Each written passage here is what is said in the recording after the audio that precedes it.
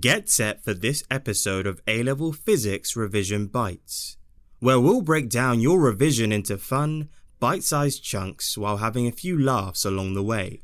For more in-depth online learning, head on over to snaprevise.co.uk and see how our intelligent platform can transform your revision and help you score better grades with less stress. Here's the show. Today's podcast is part 1 of 2 on projectile motion. If you're kicking a football and a park keeper yells at you, "Oi, can't you read the signs? Stop playing with that ball." Just calmly explain you're studying projectile motion and say, "I am examining the independent effect of motion in horizontal and vertical directions of a uniform gravitational field." Might work. Anyway, projectiles are objects whose motion is influenced by gravity alone. In problems involving projectiles, we can neglect air resistance and solve problems using equations of uniform acceleration. Projectile motion is important. Other kids in school might say, "Sounds boring and useless."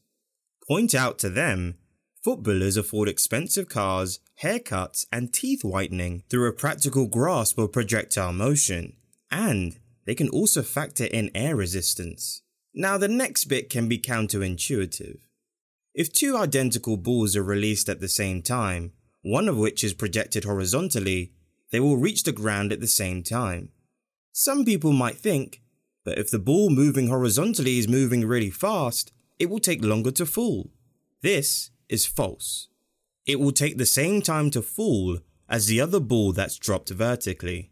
This is because the acceleration due to gravity acts vertically downwards, so only increases the vertical velocity, written u lowercase v, according to the laws of freefall. The horizontal velocity, written UH, is constant, as there is no component of gravity in the horizontal direction. This means that we can treat the horizontal and vertical components of motion separately. Now humans know this stuff sort of intuitively. We can easily learn to throw or catch in games like cricket.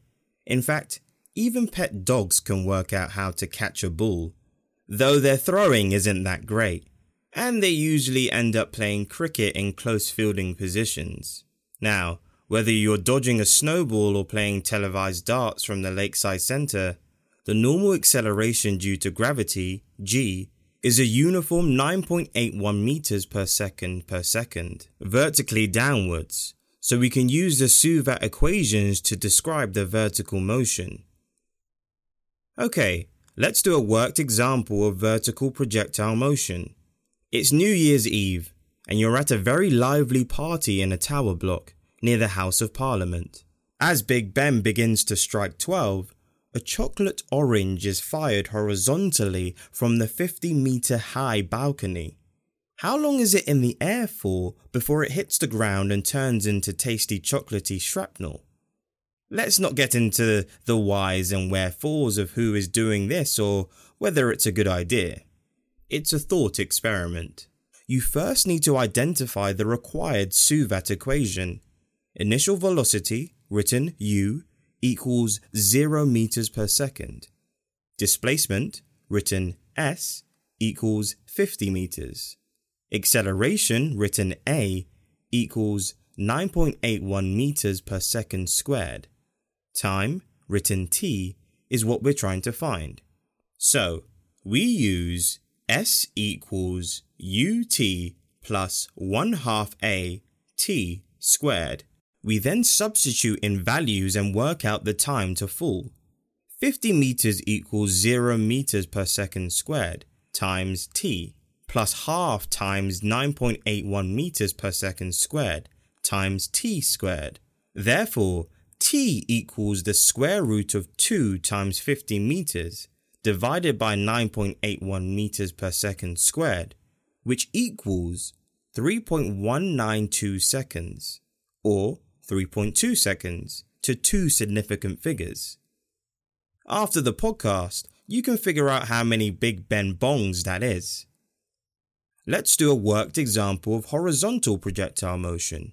If the chocolate orange was fired horizontally At a velocity of 100 meters per second, how far would it travel horizontally? To find the solution, use the time of flight calculated previously in the velocity equation.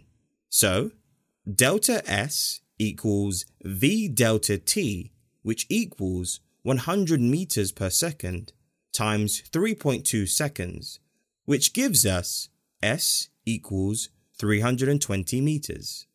That's it for today's episode of A-Level Physics Revision Bites. Are you looking for some extra help to improve your grades, but can't bear the thought of forking out £50 an hour for a private tutor? Neither can we, and that's why we built Snap Revise. Snap Revise is an intelligent platform that provides high-quality, tailored support that is more effective than private tutoring and is available anytime, anywhere for a fraction of the cost. We have a whole range of amazing resources to suit all learning types, from bite-sized videos, self-marking quizzes, to mini revision guides and predicted exam packs. We've built extremely smart technology that accelerates your learning by finding your knowledge gaps and filling them.